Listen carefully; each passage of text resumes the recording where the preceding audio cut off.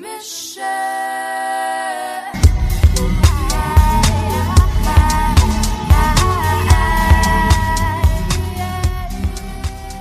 I witamy Was w nowym odcinku MMS-owego podcastu.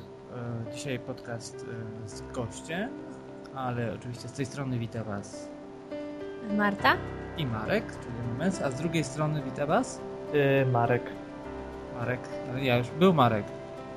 Coś się popieprzyło. Oj tam. Marek, ale B. Marek Nie B. K, tylko A B. tak, zdecydowanie jesteś Marek B. B. A ja chyba mam déjà vu. Jesteś B, a nie tacy. Oj tam, déjà vu.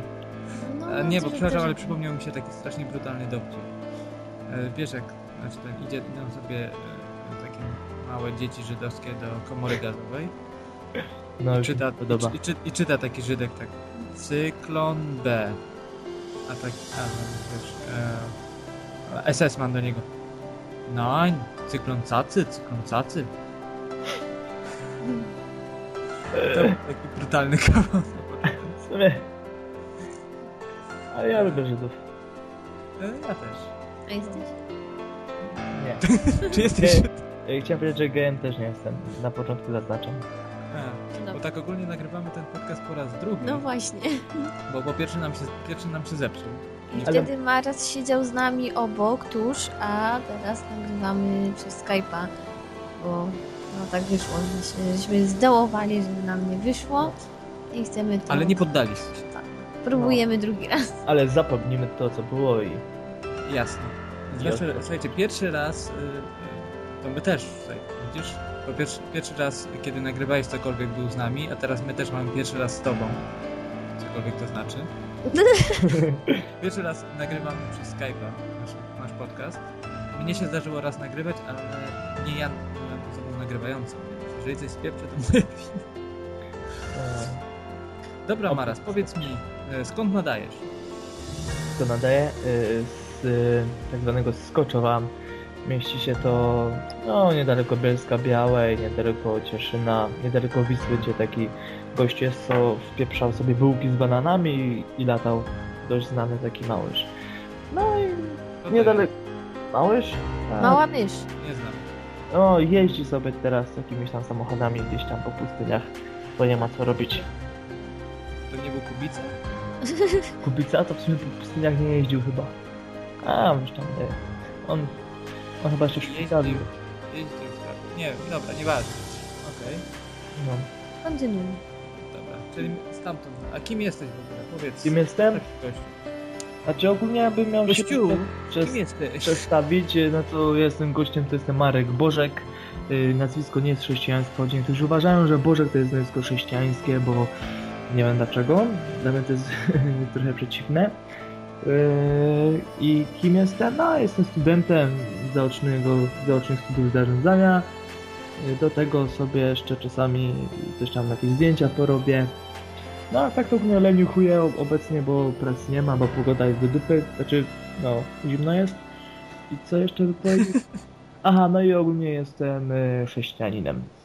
A czy u was też jest śnieg w tym momencie? No jest trochę więcej w sumie niż było w Krakowie. Tak jest, tak w sumie... Ale nie, bo teraz popadało śniegu w Krakowie też. Też? No, Tak, wczoraj w nocy padało. a ja tak myślę, że to z 10 cm będzie. No, W ogóle dzisiaj jest czwartek, 26, tak? 26? no. Tak, jeszcze 26 stycznia, czyli dzień, w którym zawalił się świat. Została podpisana akta. W którym pękło niebo. Właśnie jak się czułeś, bo ty byłeś No. na manifestacji. Razem z naszym plakatem. O, to na pierwsze. Temat bardzo popularny, nim przejdziemy do tematów mniej popularnych. No. Jak było na manifestacji? Na manifestacji? No, w sumie fajnie, poskakaliśmy sobie, pokrzyczeliśmy, ale szczerze mówiąc, no, trochę mnie tak, że tak powiem, zraziło to, że było tam mało takich trochę kompetentnych ludzi i była na przykład sprawa takiego, że był jeden gościu, który tam jakby to był organizatorem i chciał przemówić i po prostu powiedzieć, jaki jest cel, prawda? I mówił cały czas cisza, a wszyscy wiesz, Donald Matoreską będzie ściągał pornole i nic innego kompetentnego bardziej nie śpiewali tylko z tymi pornolami i trochę już mi tak się to obrzydło później. Ale ogólnie no podoba mi się to, że tyle ludzi się zgromadziło mimo wszystko, bo Wiesz, ile osób było? no niby oczywiście jak czytałem chyba, poczekaj, na Onecie, że TWN coś tam ma podać, że niecałe 10 tysięcy, jakoś tak, a później się okazało, że policja oszacowała na 15. No nie? No to ja myślę, że te szacunki policji są zdecydowanie bardziej wiarygodne dla mnie. Jednak oni szacować potrafią. No. Dobra, to teraz powiedz mi taką jedną rzecz. Czy słuchałeś relacji Esta z manifestacji, na której byłeś? Nie, niestety nie. To ja polecam, zresztą wszystkim słuchającym polecam, żeby sobie przesłuchać relację Esta, który był na manifestacji w Krakowie i ponagrywał. Nawet wyobraź sobie, że udało mu się zagadnąć do Janusza Korwina-Mikke. O, też byłem przy nim. Jak radiokontestacji. No. Ja słyszałem, że tam coś go zabuczeli w pewnym momencie. Było coś. Ja chyba nawet mam nagrany filmik, jak coś tam właśnie coś tam krzyczeli. Ale w sumie... Właśnie, miałeś filmiki udostępnić. A w sumie, co ja chciałem już rzucać, to popatrzyłem, że już jest tyle z Krakowa, że to zostawię sobie na pamiątkę. No to możesz nam wysłać. Dobra, to my umieścimy w podcaście, będzie ciekawe. Dobra, Marta, znowu się nie odzywasz. Jak na poprzednim nagraniu się też nie odzywasz. Dlaczego dzisiaj się nie odzywasz? Nie wiem, bo się zastanawiam, co było wczoraj i teraz nie wiem, co dzisiaj. Ale nieważne, co było wczoraj, no. Wczoraj był świat bez akta w Polsce, dzisiaj jest świat z akta w Polsce. Widzisz, jaka różnica? No. Na razie jeszcze nie widzę. Ale boję się, że mogę zobaczyć. Mam nadzieję, że nie zobaczysz. Dobrze. Szybko. Drogi Marasie, skąd my się znamy w ogóle? No, my się znamy? No w sumie ogólnikowo to można powiedzieć, że to jest odwyku, ale tak bardziej już na imię, jak rozmawialiśmy, no to Tygodnie z Biblii, prawda? TZB, co tam nasz kolega Krzysztof z Bielska-Białej tutaj zainicjował. W naszym podcaście. Też ostatnio był, dokładnie. Dzisiejsza rozmowa oczywiście będzie inna od tej, którą przeprowadziliśmy 2 dni temu. Wczoraj. Tak, raptem wczoraj. Nie wiem, dlaczego wydaje mi się, że to tak dużo czasu minęło tutaj. Bo to akta. Akta, tak. Po Smoleńsk. No. Zdecydowanie. No, okej, no wczoraj. Bo Grunwald. Ale niestety nie wiem, dlaczego skasowała nam się. Mam nadzieję, że ta nam się nie skasuje. No, oby. Bo tak inteligentny tutaj, siedzący obok mnie mój mąż. Ale ja nie wiem, co się stało, po prostu program się wywalił. Nacisnął i nagle potem było słychać, jak nagrał. Kurde, no skasowało się i to jak powiedział, kurde, skasowało się, to się nagrało i to jest. A tamtej całej godziny, 5 minut rozmowy szlak trafił. Ale na całe szczęście nas tutaj drogi gość stwierdził, że nie zdążył się przygotować do nowej rozmowy, więc mam nadzieję, że dzisiaj też będzie równie spontaniczny jak wczoraj. Może mnie zaskoczysz. Ale chrzest już i tak przeszedł. Okej, powiedz mi, w jaki sposób zostałeś masonem? Masonem? Nie, muszę cię zasmucić, bo nie zostałem. No jak to? Przecież chwaliłeś się wczoraj swoim pierścieniem do 33 stopni wtajemniczenia. Ale to... Od razu. Marta się śmieje. Następne pytanie. Obiecałem, że zastrzelę cię jakimś pytaniem. No już ci się udało. No. Dobrze. Jesteś chrześcijaninem, tak? Tak. Ale z tego, co już się tam dowiedzieliśmy, ale to oczywiście słuchaczom przedstawimy, należysz do jakiegoś kościoła, zboru, nie wiem jak to określisz, sekty, plemienia. No w sumie w Polsce oficjalnie nazywa się to Kościół i to jest Kościół wyznanie awęgiersko-augsburskie, jedno z najstarszych takich luterańskich tutaj w Polsce. No w sumie parafia tutaj się nazywa. Jesteś parafianinem, co to znaczy? Nie ma. To wspomnimy za chwilę, bo to jest taki okej. Tak, czyli mówiąc krótko, jesteś luteraninem. Tak, niektórzy mówią lutrem. Ja tam ogólnie, szczerze mówiąc, no nie lubię się jakoś utożsamiać z jakimś wyznaniem, bo szczerze chyba dla mnie najbardziej priorytetowym tym wszystkim jest to, żeby być chrześcijaninem, tak jak mówi Pismo Święte, a nie żeby jakoś być w jakimś kościele, prawda? Bo no szczerze mówiąc, kościół to jest nawet teraz, co my możemy mieć teraz tutaj w trójkę poprzez Skype'a, a niestety u nas w Polsce jest kościół rozpoznawany jako instytucja, która najczęściej ma coś dodane, jakieś doktryny, które nie są w ogóle zgodne, a tak naprawdę są nawet sprzeczne z Biblią. Dlatego wolę, jeśli ktoś by mówił na mnie po prostu, że jestem chrześcijaninem, a nie luteraninem, ponieważ też jest wiele rzeczy, które jakby mi się nie podoba w naszym kościele. O tym to zaraz porozmawiamy, ale myślę, że tutaj troszkę przesadziłeś z tą rozmową przez Skype'a, że to jest Kościół, bo ja jednak to minimum, to znaczy to, że się ludzie mają spotkać osobiście, to bym jednak zostawił. Uważam, że jednak, jeżeli chcemy już tworzyć Kościół, czyli jakieś tam zebranie ludzi, to jednak postawiłbym, że jednak powinno być to osobiście. Ja mam takie w sumie inne, jakby powiedzieć, inny pogląd. No inny pogląd, dlatego że dla mnie najważniejsze jest to, że Bóg jest i przy mnie, i przy was, prawda? I my jednak, że nas dzieli tam ponad 100 kilometrów, to jednak możemy studiować Boże Słowo, czy się razy modlić i to jest jakby taką najbardziej priorytetową, też mi się wydaje, cechą Kościoła, prawda? Że ma być społeczność ludzi, bo wiesz, no to, że ja się mogę spotkać z tam, jak to mówię na nabożeństwach, z 800 ludzi face to face, nie znaczy, że to jest Kościół, dlatego że my nawet do siebie słowem się nie odezwiemy, modlitwy są wyklepywane, bo zazwyczaj to jest jakieś ustalone nadgórnie, jakaś modlitwa, więc ja bym już prędzej chyba uznał nawet przez Skype'a, jeśli miałbym jakąś rozmowę z ludźmi i jakieś studiowania Słowa Bożego. Dobra. No to okej, no to ja szczerze powiedziawszy, troszkę wiem, nie będę zwłaszcza, że po twojej rozmowie wiem już trochę więcej, ale jakbyś miał takie, najbardziej popularnym kościołem, wspólnotą, nie wiem, sektą, plemieniem, jak już to mówię, w Polsce jest jednak Kościół rzymskokatolicki. Nie wiem jaka jest twoja wiedza na temat tego kościoła, ale czy takie najbardziej, no to chyba to kiedyś myślę, że myślałeś o tym. Jakieś, nie wiem, 3 największe różnice między kościołem luterańskim a kościołem rzymskokatolickim. Różnice?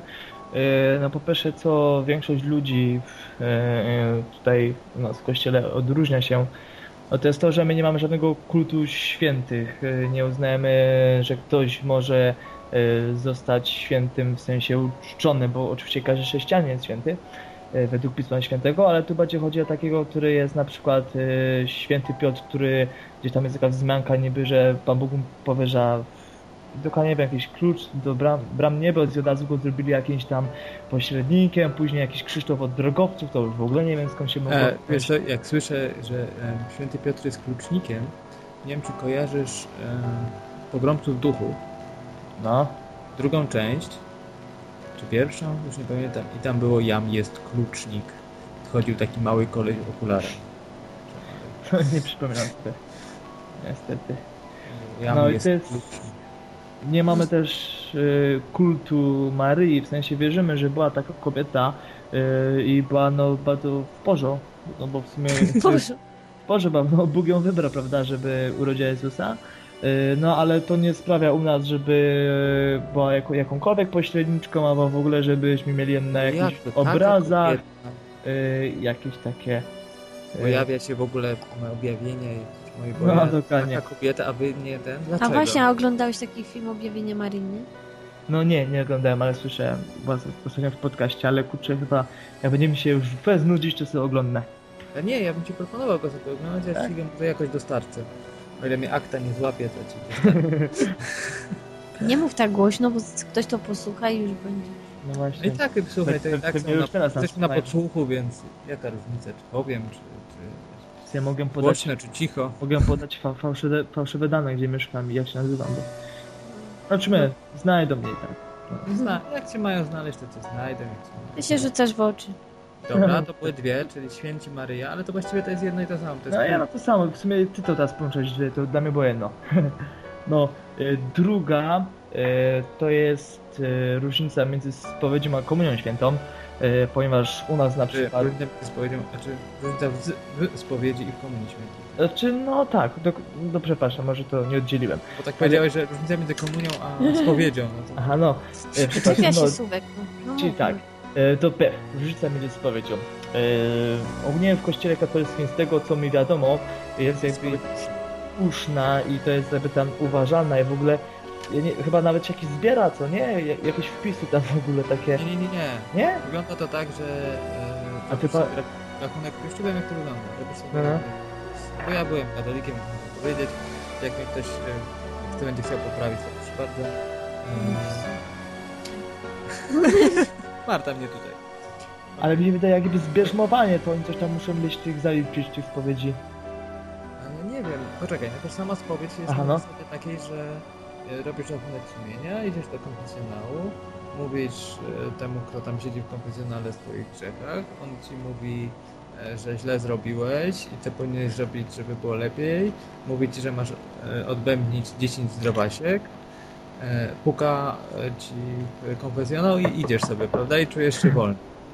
Choćbyś nawet tego nie zrobił, to i tak się czujesz wolny. To taka maszynka trochę. Od razu mówię o tym, jak wygląda to praktycznie, a nie jak teoretycznie powinno A wyglądać. mogę powiedzieć coś od razu o tym? Bo No, tak Marta, mów, potem, mów, żeby mów. nie było, że nic nie mówię. Akurat jak mi się coś No. narzuca. No, to a propos spowiedzi, to opowiem sytuację taką trochę śmieszną. No, trafiło się na różnych księży kiedyś, też byłam katoliczką i do spowiedzi się tam szło, tak mnie też nauczyli. Tak, na pierwszej komunii świętej, ale mniejsza z tym. Chodzi o to, że była taka znajoma i ona opowiadała, była u spowiedzi i to jako taka nastolatka, wiadomo, to grzeszy, nie? I tak mówi. I ktoś ksiądz pyta, ale piłaś alkohol? Tak, to znaczy nie. Potem, a brać narkotyki? Tak, to znaczy nie. I co chwilę tak było i tak polemizowała strasznie z księdzem i ksiądz na końcu powiedział, ty jesteś niedobra, nie odpuszczam ci tych grzechów. I nie, naprawdę śmiałam się z tego, to tak jeszcze dokładnie teraz nie pamiętam, bo to kilka lat temu to opowiadała znajoma, ale śmiałam się po prostu z tego i nieraz, ja też kiedyś trafiłam do takiego księdza, który straszne rzeczy wypytywał i w ogóle i wchodzi już na tak strefę prywatną, że stwierdziłam, że coś jest nie tak chyba, także niektórzy księża przesadzają, bo Bóg i tak wszystko widzi, co robimy, zna nasze myśli, więc nie potrzeba, żeby człowiek tak naprawdę aż tak dogłębnie wchodził w to, co ty robisz. No tak. To jest dla mnie taka trochę nadinterpretacja tego, że mamy napominać. Ja cię napominam. Okej, dobra, to mamy trudno. Spowiedź... Aha. Znaczy nie dokończyłem. Okej, Ty lecisz z tym. Przepraszam. No właśnie macie uszną, a u nas to wygląda... Nie, macie, jakie macie? U nas też może być oczywiście uszna, ale to nie jest jakby jakaś obowiązkowa i to jest tak, że to nam oczywiście tam przychodzić do kościoła i się nie jest tak, że się jest jakimś anonimowym, że wiecie, teoretycznie ksiądz nie widzi, kogo tam ma za tymi takimi, no, krateczki, nie wiem jak to nazwać nawet. No, tylko jest tak, że przychodzi się osobiście do księdza i się mówi, że chciałoby się skorzystać z spowiedzi usznej i ksiądz oczywiście się na to może zgodzić. Ale u nas najbardziej popularną jest jakby taka spowiedź, która odbywa się w następujący sposób. Jest modlitwa spowiednia, która to polega oczywiście na tym, że jest jakoś tam odgórnie ustalona modlitwa, którą się tam wszyscy spowiadają, że żałuję za grzech i tak dalej, bla bla bla. Wiesz co, ja bym musiał wiedzieć początek, bo to jest najgorsze, że ja nigdy nic nie pamiętam początku, a później to leci, bo wiecie, jak ktoś to wykuje, to najgorszy jest początek. I to jest tak, że ta spowiedź polega na tym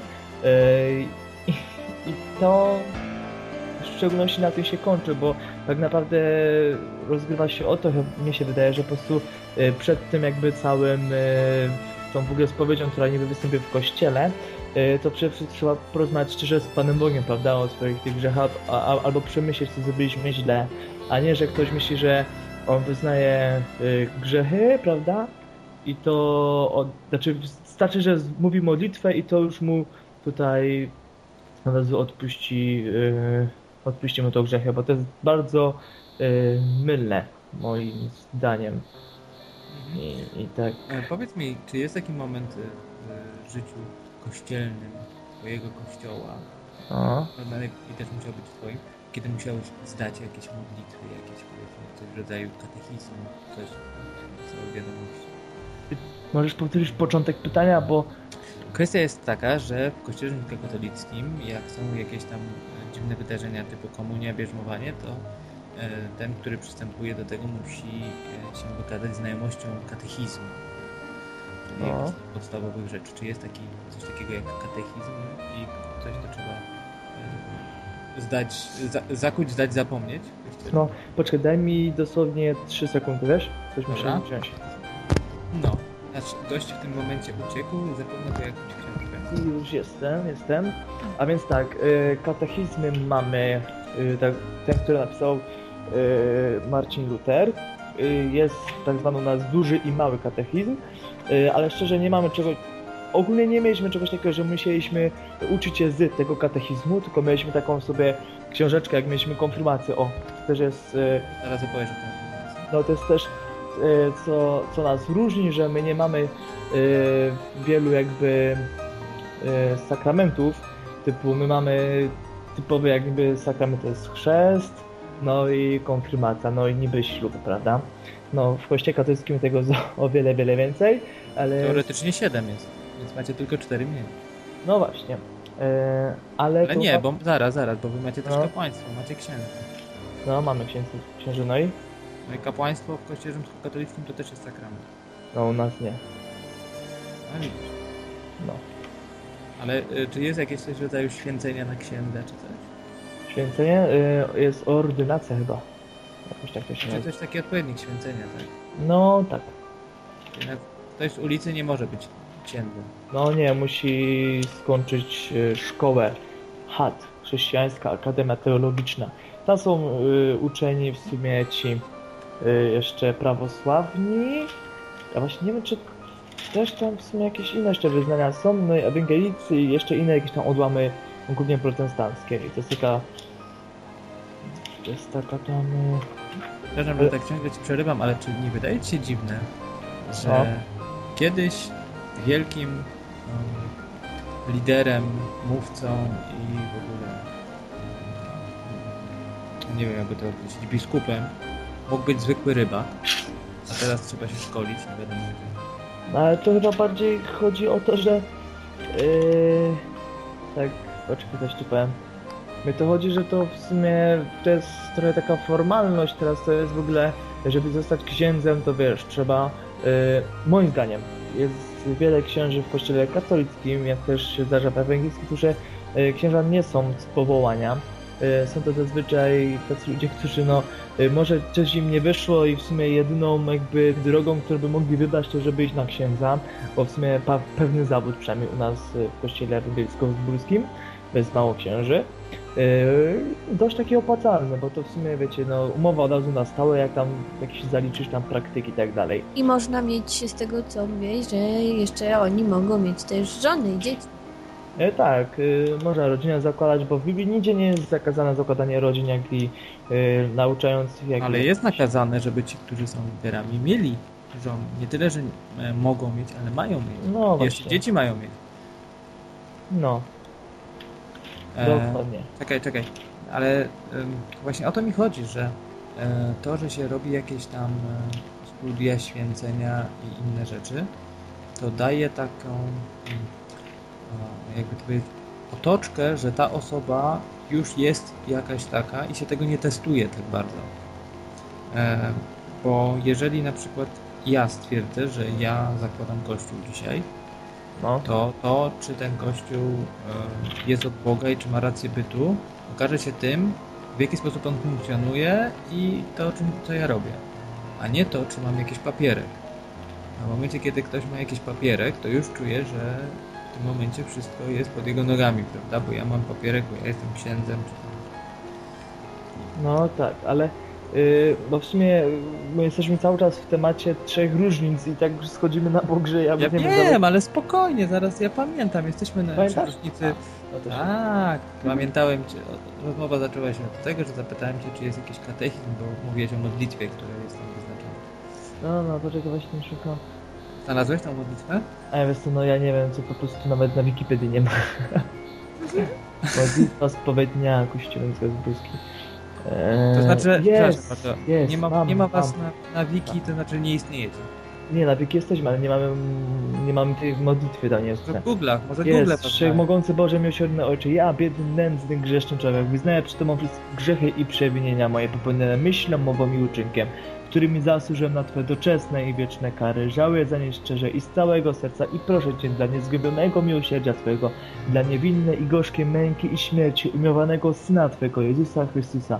Bądź mnie niegodnemu, grzesznemu człowiekowi łaskaw i miłości. Odpuść mi wszystkie grzechy moje i dopomóż łaskawie przez moc Ducha Twojego Świętego do poprawy życia mego. Amen. Brzmi bardzo podobnie do tego tak. I to polega na Kościoła. tym, że jak jest napisane bądź mnie niegodnemu, grzesznemu człowiekowi łaskaw i miłościw, odpuść mi wszystkie grzechy moje i dopomóż o sprawie. I niektórzy mnie się tak wydaje, że ludzie to traktują, odpuść mi wszystkie grzechy moje i oni to sobie powiedzą w tej modlitwie, którą teraz przeczytałem, a ksiądz mówi, to jest nawet napisane, ksiądz wtedy mówi, Bóg usłyszał nasze wołanie, dlatego przed obliczem Wszechmogącego Boga pytam się z każdego was, czy żałujesz za grzechy swoje? Mówimy, tak, żałuję. Czy później... Jestem ciekaw, jak sformalizowane to strasznie. Czy w ogóle wierzymy, prawda? Odpuszczenie grzechów, wierzymy, czy pragniemy się polepszyć, mówimy, że pragniemy. I później mówi, To no, mi że... przypomina jak faktycznie jak komunia, No, czy bierzmowanie, że tam mówił ten i trzeba było powtarzać, czy będziemy... Wiesz, jaka jest najkrótsza modlitwa Piotra w Ewangeliach? Nie. Nie wiem. Panie ratuj. Hmm.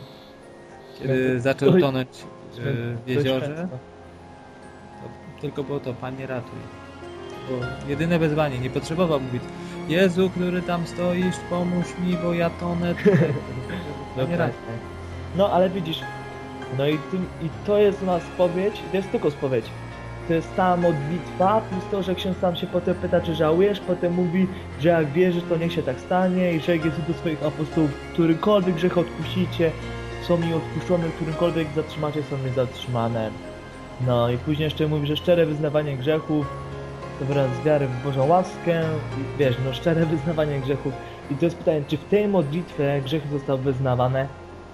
Bo mnie się wydaje, że tu chodzi o coś innego. Chodzi tu bardziej o to, że po prostu uginasz się, nie wiem, albo leżeć w łóżku i po prostu wyznać swoje grzechy. Mówisz to, co zrobiłeś źle, które uważasz, te świadome, prawda? Bo niektórych grzechów też, nie wszystkie grzechy możemy w sumie się domyśleć, bo często, tak mnie się wydaje, po prostu to jest, grzeszymy też nieświadomie, prawda?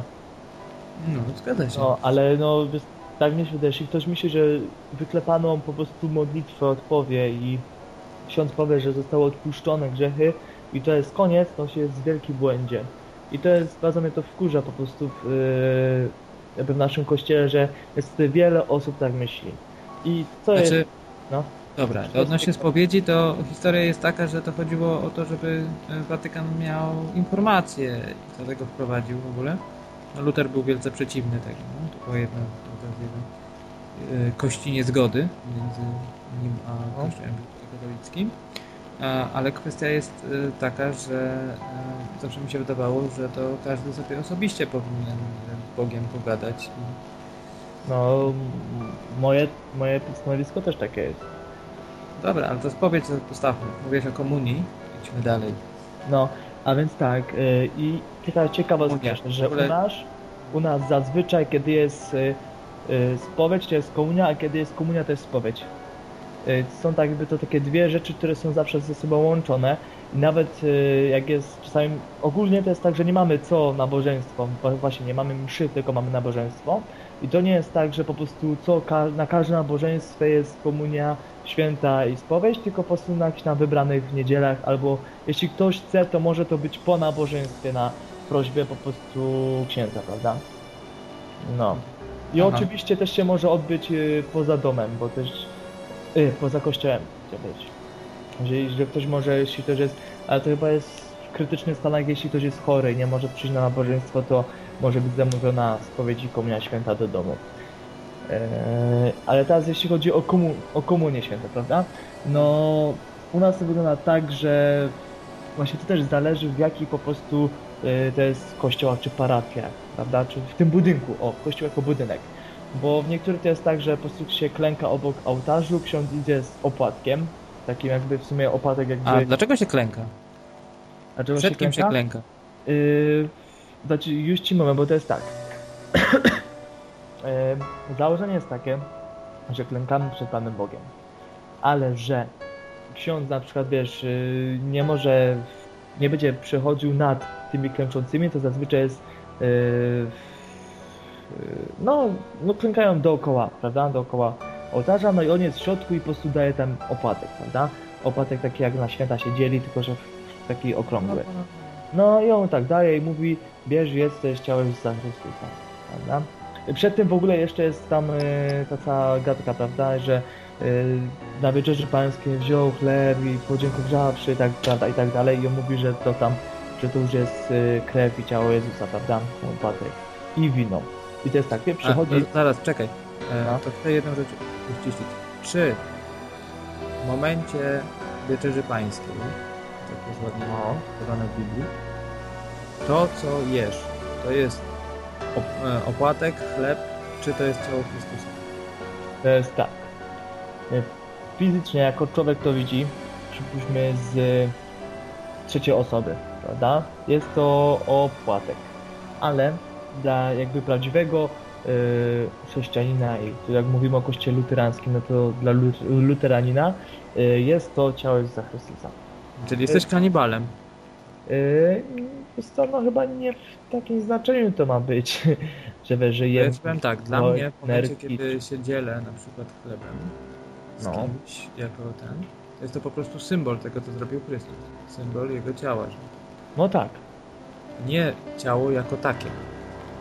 Znaczy, no widzisz, no znów się nie zrozumieliśmy. No, tak samo właśnie myślę, że to nie polega na tym, że wiesz... W kościele rzymskokatolickim to jest prawdziwe ciało Chrystusa. A tu chodzi właśnie bardziej o to, że to jest jakby właśnie ta obchodzenie pamiątki, no, że kiedyś była właśnie ta wieczerza pańska, prawda, i Jezus sam mu brał właśnie ten chleb i dzielił, no i to jest jakby takie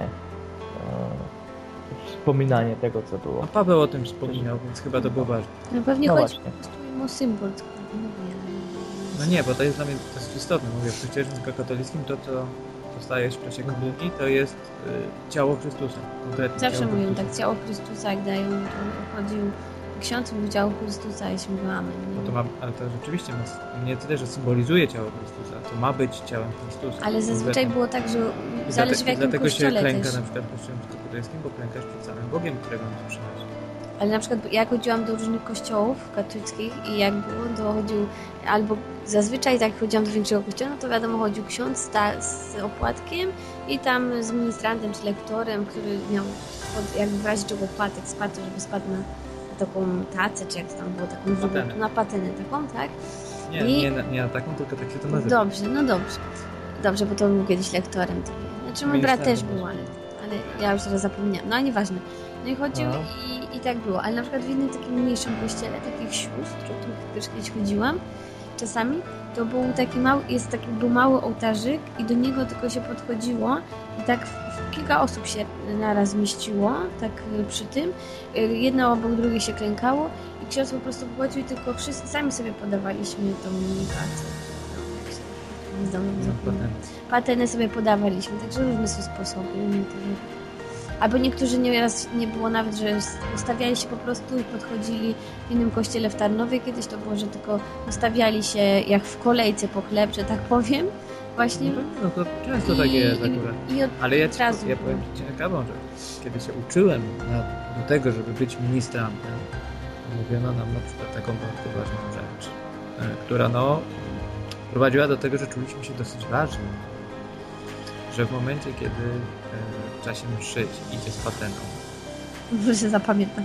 I choćby najmniejszy skrawek z tego, no bo tam te skrawki spadają normalne, że te opłatki trąą siebie, więc w momencie, kiedy wyjmujesz, że nawet jak najmniejszy skrawek, to tak jakbym trzymał Jezusa. I wiesz, czuliśmy się tacy... Jaka magia! No dokładnie. Magia świąt, coraz bliżej już nie licząc, jak raz się zdarzyło tak, jak ja że po prostu sobie nie trafił. Spadło na patent. To w ogóle rzecz. I co potem? Musiałeś zjeść? Nie, no podniósł i dał z powrotem. No więc to są takie cuda. To u was takich cudów nie ma. Na samym końcu wy dostawaliście. Choć powiem Ci szczerze, tak, sami sobie podkładaliśmy patent. Wiesz co, nie wgłębiałem się tak bardzo, czy to w sumie bardziej to mamy jako Kościół, wiesz, że tworzy z tego też ciało i krew, tylko tak pomówione i wiesz, no kurczę, nie myślałem na tym, będę musiał to przemyśleć. Dobra, przejdź dalej. Co do aha, no i ten. Jest ciekawsze. No właśnie. No i później on, jak już wziął ten chleb, czy tam czasami też mamy chleb, prawda, czy opłatek, prawda, no to później idzie z winem. Takim fajnym, dobrym winkiem. i daje każdemu ziemię z jednego kielicha zazwyczaj, choć są niektóre parafie, w których są takie srebrne kieliszki, że to może brzmi trochę głupio. No i tam jest rozdawane te wino i właśnie każdy tak, który urobił... Wino, tak? Co on w postaci? Znaczy to jest fizyczne wino, choć jakby znów to się przemienia w krew. Wiesz co, ja będę się musiał w to wtajemniczyć chyba jeszcze zrobić jakiś mały suplement do tego odcinka, bo w sumie no zaskoczyłeś mnie znów. To w komentarzu najlepiej. O, w komentarzu mniej więcej spytam się w sumie księdza takiego fajnego, z którym tam mogę na takie tematy porozmawiać i zawsze mądrze mówi. Może będzie uprzejmy ksiądz, a nie tak jak mi co nie powiedział, że mi nie odpowie na pytanie, dlaczego... Nie, on raczej odpowie. Taki ma off-top. Obawiałeś się wczoraj, że drugi odcinek już nie będzie taki ciekawy, a popatrz tutaj taki... Ale wiesz, no, zawsze coś wyjdzie. No widzisz. Inne rzeczy zupełnie wywołują. Znaczy niektóre się powtarzają, ale... I kawał mi się znowu przypomniał. Boże, teraz on będzie sypał kawałami. No przepraszam, no. Jakie wino jest najmocniejsze? Nie wiem. To się tyczy do kościoła rzymskokatolickiego. Wino mszalne. Bo jeden pije, a wszyscy śpiewają. Pamiętam to już, tak. No widzisz. Tak. Ale kontynuując... Wino jest czerwone czy białe? Procentowe. Zawiera alkohol. Ale białe czy czerwone? U nas? To też zależy od parafii. Czasami zdarza się białe, czasami czerwone i też nie wiem od czego to zależy. Choć czasami też się zdarza, że jest wino i dla niektórych, którzy są jakby abstynentami, jest też sok gronowy. Ale to jest jakiś taki specjalny, w sumie nie taki sok, wiesz... Moszcz, moszcz. No, że to jest niby moszcz taki prawdziwy. No, ale moszcz to prawie wino jest. Też się w to właśnie nie wgłębiałem. Fajnie, że nie soczek tym barku. Chyba nie. Tak się wydaje. A powiem ci, to jest ciekawostka, przez tyle lat właśnie w kościele rzymskokatolickim, to nigdy nie spotkałem czerwonego wina. Zawsze było białe. No, ciekawe. Ja nigdy nie widziałam, co piją w kilku. Mieszają. Lub. Ale nie, no. Tylko tyle widać. Raz nie białe, bo czysta jest. Dwoma postaciami. Wiesz jak wygląda komunia pod dwoma postaciami? No, czyli pod chlebem i winem w kościele rzymskokatolickim? Mnie się tak pytasz? No. No wiem, no oni chodzą, prawda? Znaczy, w sensie ci, nie wiem, parafianie... Kogo ma kościół rzymskokatolicki? Parafian. Parafian. Wierni, Wierni, chodząc ci wierni, prawda? I to jest chyba tak, że oni chyba jedzą opatek i całują krzyż, czy nie? Czy tylko...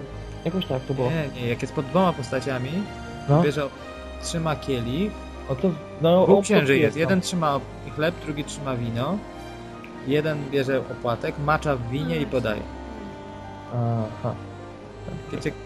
Ciekawostka. Czy ty wiesz, jak w biologii w książce? No, prawie. Okej, jak tam z tym winem u was? Mówisz, że dobre wino? No, smakuje.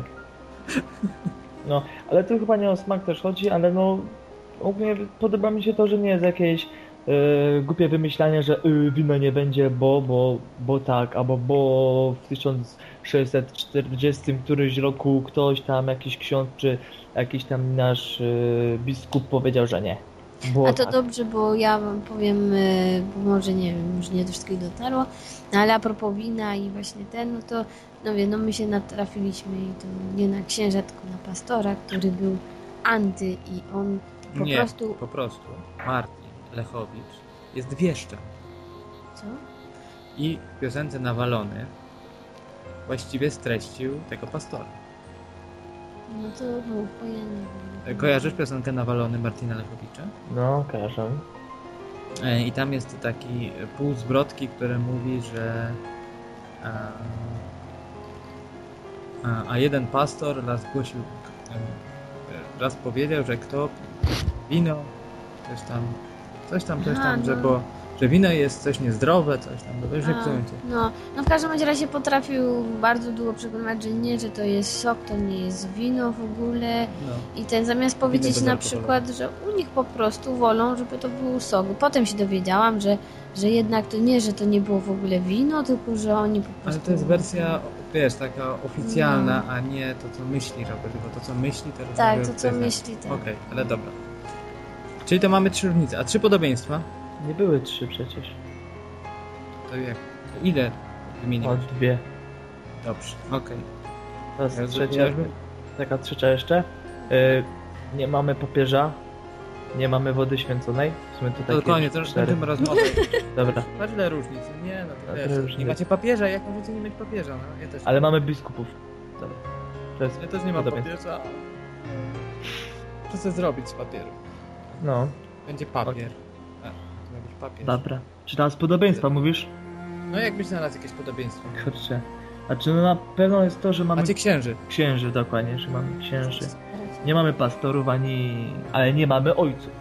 To też nie ma czegoś takiego, że ktoś mówi do kogoś ojcze, a na przykład ja z wieloma księżami jestem na ty w ogóle. Mam księdza, mówię cześć Mirku, też tam czasami on uczył w Księża się szkole. ubierają jakoś specjalnie? Nie, znaczy to jest tak, na przykład jeśli prowadzi religię, prawda, no to on zazwyczaj ma ubraną zwykłą koszulę, czasem nawet nie ma, kurczę jak to się nazywa teraz, takie białe, no korelatki też nie ma zazwyczaj, to też zależy od księża, ale na przykład ja ci powiem, że czasami z niektórymi księżami byłem nawet na koncertach rockowych, skakaliśmy sobie razem pod sceną, no więc bardzo przyjaźni ludzie i zawsze pogadają z człowiekiem i nie ma czegoś takiego, że musisz mieć ojcze. Czy mogę z tobą porozmawiać? Tylko po prostu jeśli się ma dobry kontakt z danym księdzem, to można być na ty, bo wiadomo, że jeśli nie znasz, to nie przyjdziesz i powiesz cześć Mirek, prawda? Tylko no jednak jakiś czasami respekt jest, ale jest z wieloma księżami i z mojej parafii i z innych tam jeszcze okolic. Mówi się proszę księdza. No, mówi się czasami, że proszę księdza, a coś tam. Niestety dla większości księży. Dzisiaj strasznie, przepraszamy za to, że w odcinku tak strasznie najeżdżamy, ale parę rzeczy nam się nie podoba i chcemy je rzeczy powiedzieć. Raz mnie się też zdarzyło, że się obraził na mnie ksiądz. Wiesz dlaczego? Bo mu powiedziałem per pan, a nie per ksiądz. Ojoj, no to jak mogłeś. No ale to też zależy, bardzo rzadko się zdarza, żeby byli fajni księża, przynajmniej ja na takich trafiłam, ale owszem, nie na niektórzy byli bardzo fajni. I też znałam jednego, który kiedyś na jakiejś tam zabawie raz myśmy skakali w ogóle i tak patrzę, ja w ogóle nie poznałam, bo kiedyś gdzieś w jakimś teatrze też się w ogóle nie zachowywał w sumie tak, nie poznać by było, żeby to jest ksiądz, tylko że ja go znałam, więc wiedziałam, że jest księdzem. No. Dobra, no to mamy mniej więcej takie za ten. Jak nam coś wyjdzie jeszcze, to zaraz będę zadawał pytanie. Teraz będę zadawał pytanie już konkretnie do ciebie. Czy czytałeś Harry'ego Pottera? Nie. I dobrze. Szczerze Nie, powiem, no, że... zastanawiam się, jaki jest twój stosunek do Harry'ego Pottera, czy też uważasz go za jakiegoś... No oczywiście, hopy, jakbym czytał Harry'ego Pottera, to pewnie miałbym demony i by mnie prześladowały. Albo w ogóle sam był demonem. No Myślałam, naprawdę. że już tak jest. Powiedz mi, czy ja wyglądałem na opętanego demonicznie? Ale kiedy? No jak się widzieliśmy. Wiesz co, no w sumie będzie spokojny, ale jak oglądałem filmiki, no i... Nie no, żartuję. A w ogóle jakie wrażenie? A ja to może nie... No nie, bo ja przeczytałem... Ja powiem tak, jak... Cześć Harry Pottera, tak? Oczywiście przeczytałem je wszystkie! Nie pluj tu, kurde zapomnę. O, No, mi się jest soczek straszne. kończył. A ja jestem aniołkiem, prawda? Tak już wyszło wczoraj, bo no i dzisiaj też tak wyszło, że ja jestem aniołkiem, tak nie Co to tak wyszło. za ten? No, dopijałem resztki soku. Smaka mi robisz, a to musiałeś po kole. No ale, Dobra. ale nie no, fanem jesteście małżeństwem. Polubiłem was. Na pewno. My też No, cię... ale no, schodzimy znów na jakieś boczne tematy. Ale nie schodzimy na boczny, chyba tylko rozmawiamy, to jest... O Harrym Potterze, tak? Tak, No, przypominamy, że słuchacie naszego wspaniałego podcastu MMS-u. Dzisiaj z gościem z miejscowości, której nazwy zapomniałem. Skoczów, ja tam kiedyś, jeśli to dobrze pamiętam, to ja tam jeździłam kiedyś jako dziecko. No to może skoczymy tam kiedyś. Właśnie, chciałem wam powiedzieć oficjalnie, jak się już nagrywa, żeby nie było, że mam dowód, że was zapraszam tutaj na moje tereny, spokojnie mogę, No to O, twoja jak kobieta. miło. Boże, ona już też powiedziała, że was polubiła, choć was nie zna. Oczywiście możemy pozwiedzać jakieś tutaj, nie wiem, są jakieś chyba atrakcje, jakieś takie. No i w ogóle no, żarcie, Fajnie, tylko nie miejscowa do przyjmij ten spania. zimek, gdzie Ale to cieplej, może jak bo będzie teraz trochę się... cieplej. A powiedzcie mi, czy minusowa macie zrobi. jakieś tam jeziorko? Bo w okolicy? Jeziorko mamy żywieckie, Można się w nim kąpać? niedaleko, można. To może w kwietniu przyjedziemy większą ekipą. Właśnie. O, właśnie, zapomniałem. To wiesz o to chodzi, prawda? No Ale wiem, to nie wiem, będziemy wiem, jeszcze wiem. zdradzać, to wtedy Wiem, może wiem. zrobimy relację. Faktycznie, ale jest fajne, duże. No, No, Ej. serio. To byłby pomysł. No, Dobra, To co możemy się jeszcze dowiedzieć ciekawego o waszych tradycjach? Ja bym chciała, żebyś mi tak jeszcze powiedział dogłębnie, czym dla ciebie jest chrześcijaństwo. Czym jest dla mnie chrześcijaństwo? Po pierwsze, nie jest religią, to zaznaczam.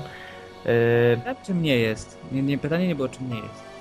Wiem, ale... Aha, czym jest dla mnie chrześcijaństwo? Chrześcijaństwo... Kurczę, to jest takie strasznie, że powiedzieć... Powiem, dlaczego tak formujemy pytanie. No. Bo jak znasz Biblię pewnie i znasz 13 rozdział listu do Koryntian, Aha. powiedz mi, czym jest miłość na podstawie tego rozdziału.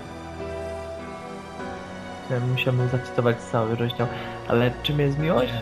No właśnie nie. Tam tylko jest napisane, czym miłość nie jest.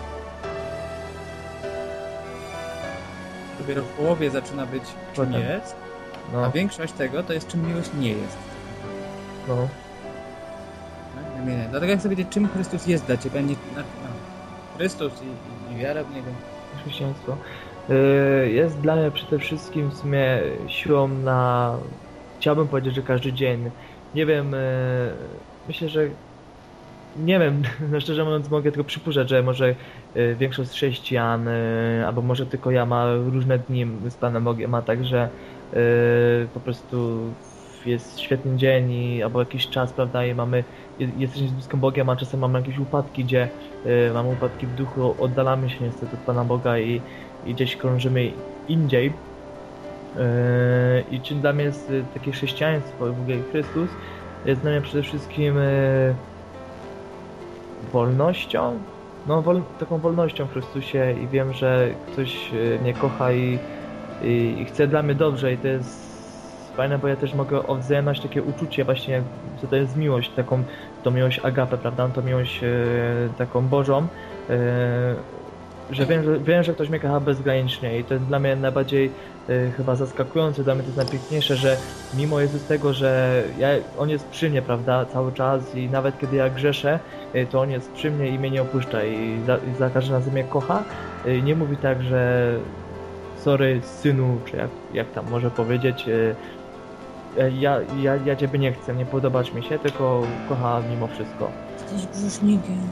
No i w sumie chrześcijaństwo jest dla mnie też przede wszystkim życiem z Bogiem, jeśli chodzi o chrześcijaństwo, bo niestety to, że przypuśćmy baptystów nie znam, Jehowi mogą się nazywać chrześcijanami, to nie znaczy, że oni są chrześcijanami, bo dla mnie to jest... Z tego co wiem, to oni się chyba nie nazywają chrześcijanami. Znaczy nie chciałem zrównoważyć na kościół katolicki, więc wybrałem Jehowych.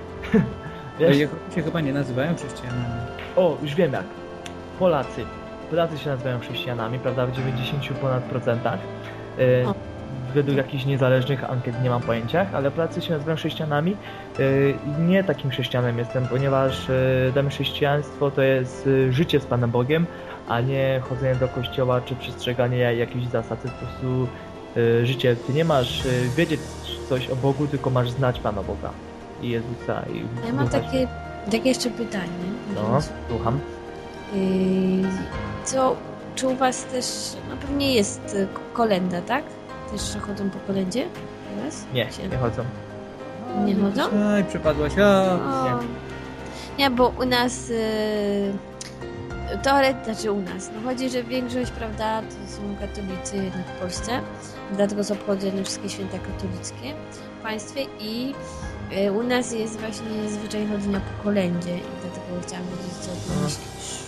Znaczy, kurczę, pamiętam, że kiedyś był nas ksiądz, ale nie wiem po co, byłem wtedy mały, ale on był chyba na jakiejś kolacji, coś takiego, ale do końca nie rozumiem, jeśli chodzi o takie jakby cel tego i w ogóle nie przypominam sobie, żeby miał chodzić co rok. Czasami chyba odwiedzał, ale to chyba tak odwiedzał bardziej takich, jak został zaproszony, a nie, że on się wprasza, bo w sumie chyba dobrze się orientuje i księdza, jeśli chodzą po kolędzie, to się bardziej wpraszają, prawda, i się pytają, co nie? Tak, znaczy ministranci wcześniej chodzą, pytają, czy przyniesie księdza, będzie za chwilę, czy jest tam w klatce obok, czy coś. No, właśnie. I czy go przy miejscu zanotują, ale ja nawet nie otworzyłam drzwi, bo mi się nie chciało. Było 2 ministrantów, widziałam przez wizję, ale stwierdziłam, że nie chcę otworzyć i powiedzieć, że za kolędę dziękuję, jestem wierzącą. Ale chciałem tak I sprostować. pana nie przyjmie. Chciałem tak sprostować, że my wcale tak, bo to zaraz tutaj będą głosy, że my strasznie katolików nie lubimy. Nieprawda. Bardzo lubimy katolików, nie lubimy katolicyzmu. No ja tak samo, bo w sumie ja tu nie chcę potępiać katolików w sensie jako osoby, tak, bo choć niektórym niby mogło mi się nie podobać, ale to jest najgorsze, że może powiem taki głupi przykład. Przypuśćmy, że są jakąś zmianę temat, matko, jak ja głupio gadam, ale dobra. Przypuśćmy, że chcemy iść do sklepu, idziemy sobie do Tesco, prawda? Wszyscy idą do tego Tesco i patrzymy, kurczę, zaczną się wszyscy wracać. A my, jedna osoba, idziemy, dochodzimy do tego Tesco, idziemy 5 km i okazuje się, kurczę, zamknięte. I ja na miejscu, ja tam poszedłem. Ja się bym wkurzył, że wszyscy wracali do tego Tesco i wiedzieli, że tam jest zamknięte i nikt mi o tym nie powiedział. I tak samo na przykład mnie trochę to tak irytuje, że Kościół katolicki jest jakby takim w sumie trochę w cudzysłowie zamkniętym Tesco, że jest tam czasami dużo nauk niepoprawnych z Biblią i ludzie idą w tamtym kierunku, myślą, że poprzez uczynki można się dostać do nieba, a jednak my jako ci chrześcijanie tacy biblijni, no to wiemy, że tak się nie da, prawda? I myśmy powinni właśnie jakby nauczać ich, prawda? I wytłumaczyć, że jednak Biblia mówi inaczej i to, że chodzenie do kościoła i robienie dobrych uczynków nic nie wskórają, że tu po prostu trzeba się nawrócić, prawda? Trzeba być w nowym ciele, a nie, że tutaj coś działa, jakieś tam dobre chodzenie do kościoła. I ja naprawdę znam wielu katolików, którzy są bardzo w porządku, ale to zazwyczaj są tacy, którzy jednak widzą jakieś, jak powiedział, błędy albo jakieś doktryny, które nie są zgodne z Biblią i przede wszystkim czytają Biblię. A tych, którzy zazwyczaj chodzą do kościoła i czytają Biblię i nie widzą niczego złego, to tak powiem trochę nie rozumiem, ponieważ jak nie można zauważyć czegoś sprzecznego, jak się czytać Biblię, bo to takie jest trochę dla mnie niepojęte. No właśnie, znaczy powiem Ci, że no, bo ja tak, żeby też nie było właśnie, że tak w tym momencie najeżdżam, ale ja sama byłam przez 21 lat praktycznie katoliczką, tak byłam wychowana. Wszystkie byłam uczona, że się to robi, tamto robi. Ja miałam wszystkie, począwszy do bierzmowania miałam wszystkie te komunie, bierzmowanie miałam i ale potem jak sama zrozumiałam trochę więcej, poczytałam, dowiedziałam się różnych rzeczy i też właśnie odnośnie Biblii i tak dalej, to potem zauważyłam dużo różnych rzeczy, które są tak naprawdę nawet i głupie, bo nic nie dają. Typu na przykład w kółko macie powtarzanie jednego i tego samego, bo nie wiem co to ma dać, bo że się powtarza jedną tą samą modlitwę w kółko i nie wiem co to ma do rzeczy i uważam, że kiedyś to patrzyłam na to inaczej, jak było się dzieckiem, no to jak przyszedł ksiądz, to fajnie, coś tam pokropił, pomodliło się, dostało się obrazek, wkleiło się do zeszyciku z religii i było wszystko fajnie, natomiast natomiast potem to człowiek był starszy, to mnie zaczęło denerwować i ja tak naprawdę nie chciałam rodzice tego w sumie jeszcze przyjmować, ale zaczęło mnie denerwować, bo w sumie przychodziły i tak, tak ten i w sumie tak czekał tylko jakaś ta koperta będzie, czy coś tak szczerze powiedziawszy to tak trochę dziwnie, bo tak jakoś nie widać, znaczy nie mówię, że wszyscy księża są źli, ale w większości nie widać tego, że oni chcą jakby dla właśnie tych wiernych jak najlepiej i dlatego mam takie mieszane uczucia i teraz tak jak mówię, nie mam nic, jeśli ktoś chce i faktycznie wie w co wierzy i nie wiem, dobrze mu z taką wiarą i tak dalej, no dobrze, to jest jego sprawa, czasami nie po prostu ludzi, którzy coś bronią tak strasznie wszystkiego, a potem się okazuje, że w sumie to oni praktycznie nie chodzą tylko do kościoła, ale w sumie to w sumie nie wiedzą po co, dlaczego i tak dalej, nie? No. I tu jest właśnie chyba pies pogrzebany. No. Czy to zdjęcie, które przed momentem dostaliśmy od Ciebie, to zdjęcie tego jeziorka? Tak jest. Jakie śliczne, to nie jest jeziorko, tylko to jest wielkie jezioro. Aha, to chciałeś jeziorko też? Mogę znaleźć. Nie no, żartuję. To ja chcę tam jechać, Dobrze. Już się zakocham w kraju. Wiecie, nasz MMS-owy podcast dzisiaj jest taki dosyć interaktywny. Bo mamy gościa na odległość, więc też możemy już komputery powiedzieć. Zobaczymy w ogóle jak nasz komputer nagra ten podcast. Nie mam pojęcia. Mam nadzieję, że tym razem będzie i dojdzie i to wszystko będzie się nic nie skazuje. To znaczy, ja jeszcze mogę wam obczaić jezioro na przykład z widokiem na góry, w górach też może być. Nie, no dobrze, to przyjedziemy, to sobie sami obczajmy. No, pogadamy jeszcze kiedy indziej. No. Ja myślę, że bez żadnego problemu. Dobra, Maraz, ja nie wiem, czy coś jeszcze ciekawego. Jak coś, to zawsze możemy się spotkać jeszcze raz nagrać. No, to nie lepiej, bo w sumie tak. Nie, ja myślę, że troszeczkę nas zjadło to, że wczoraj nagrywaliśmy bardzo spontaniczny odcinek, a dzisiaj już nagraliśmy go, żeby jeden odcinek był. Ale też dużo rzeczy fajnych wyszło spontanicznie. Tak, I tak wyszło inne trochę rzeczy. I w ogóle dzięki za tego MMS-a. Fajnie jest i się cały czas im bawię. A, tak. No to dobrze. No, mam nadzieję, że mu nie złamie ręki. Nasz gość dostał figurkę MMS-a, bo zazwyczaj jak akurat mamy jakąś tam podwójną, to staramy się z podpisami oczywiście, Marek, Marta, dajemy naszym gościom, znajomym. No, trochę już oddaliśmy tego MMS-a. No, trochę ja na obozie też dawałam. Jak Ci się podobała w ogóle nasza kolekcja MMS-ów, bo byłeś jednym z nielicznych, których widzieli. Świetna jest. I ogólnie nie tylko figurki, ale inne gadżety. Piłka, która nie jest w kształcie piłki. No, to jest świetna. A MMS-y smakowały? Bo wczoraj właśnie przy podcaście daliśmy MMS-y. Coś tam było, że tłumaczył coś o... Tak, coś o MMS-ach. No, mówiłem tą teorię taką. Tak, teorię orzeszka. No, teorię MMS-a. Było. A, że musisz najpierw zjeść, coś spróbować, żeby powiedzieć, czy to jest dobre. No właśnie, bo ja mogę mówić, że tam co ja czuję jako chrześcijanin, ale no ktoś inny może tylko sobie przypuszczać, prawda? Musi doświadczyć tej miłości, musi ją spróbować. Ale muszę przyznać, że właśnie dzięki naszemu gościowi dowiedziałam się wczoraj dużo ciekawych rzeczy, fajnie się z nim gadało i macie tu tylko w pigułce, że tak powiem, będziecie mieli... Jak coś, to zapraszam do rozmów też jakiś tam, no też na Skype czy jakiś... Wiesz, no ja już Cię dorwałam na Facebooku wczoraj. No, jak to... Na drugim komputerze pisałam do Ciebie, jak Marek znałam na Skype. No, jak to... Ja myślę, że możemy odcinek powoli kończyć, bo zaczynamy może być coś nowego. Ale myślę, że jeżeli ten odcinek będzie się dobrze tutaj nagrać, oby, to w naszym podcaście możecie się spodziewać innych gości. Mam nadzieję, że uda nam się kogoś ściągnąć wtedy przez Skype'a na przykład. No, będzie to wtedy... Mam kilka będzie pomysłów. Wtedy ciekawie. Ja mam też Albert. Właśnie myślałem o Albrechcie. Tylko wiesz, to trzeba by to jak gra w szachy, prawda? Że trzeba by taki ten zegar, taki jakiś czas mu nastawić. To ja musiałbym mieć, wiesz, pytania takie. Albo pytania. Musiałbym mieć szybko przygotowane pytanie i go zaskakiwać tylko pytaniami. Ale to pomyślę nad tym. Mam nadzieję, że mi się to uda zorganizować. Może nie z Markuzo, bo takich długich podcastów to nie wiem, czy ktoś przesłuchał. Dobra, już nie zdradzaj, znajdziemy jakichś znajomych, to wtedy dobra, będziemy... w takim razie twoje 5 minut na koniec możesz powiedzieć, co chcesz, zareklamować, zaprosić do swojej loży masońskiej, do iluminatów, ogłosić, że rząd światowy już, prawda? Okej. To tak, po pierwsze chciałem pozdrowić moją kobietę, której było smutno, że mnie nie było, a byłem w Krakowie.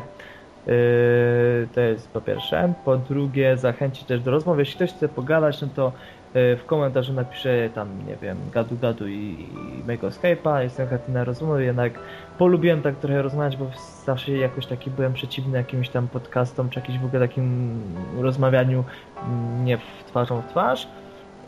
I co jeszcze? Aha, i zapraszam do Skoczowa, czy gdzieś tam z okolic będziecie tam Bielsko-Biała, Cieszyn, Wisła, no to Ustroń, takie znane miejscowości.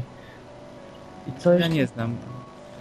No ale niektórzy znają jakieś uzdrowiska, to są w ogóle, nie wiem. Ale ładne widoki, naprawdę ładne. No to mam nadzieję, że je zobaczę. No, mam nadzieję, że może następny odcinek już nagramy na żywo. Nagram wtedy może na naszym stałym sprzęcie. Przynajmniej jest niezawodny. A miałem barkę wkleić na koniec. O nie, bo to nie, teraz nie będzie pasowało, bo to nie o tym rozmawialiśmy. Już teraz nie ma o tym, to wczoraj. Ale barka, albo było w śpiewaniu. No. Aha, faktycznie.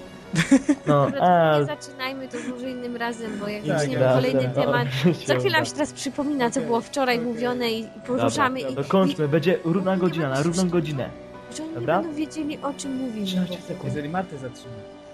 Ja ci już powiem, ile się nagrywa To się... jest jeszcze 8 sekund. Nie, Jezu. 10 w tym momencie. Dobrze, w takim Dobrze. razie... Co, ja mogę jeszcze gadać. Poza tym jeszcze jest początek, więc ja myślę, że godzina już jest przekroczona, dodając nasz wstęp. No. Mogę gadać. W każdym razie, żegnam was. Marek I Marta. i... Oraz Marek. No to na razie.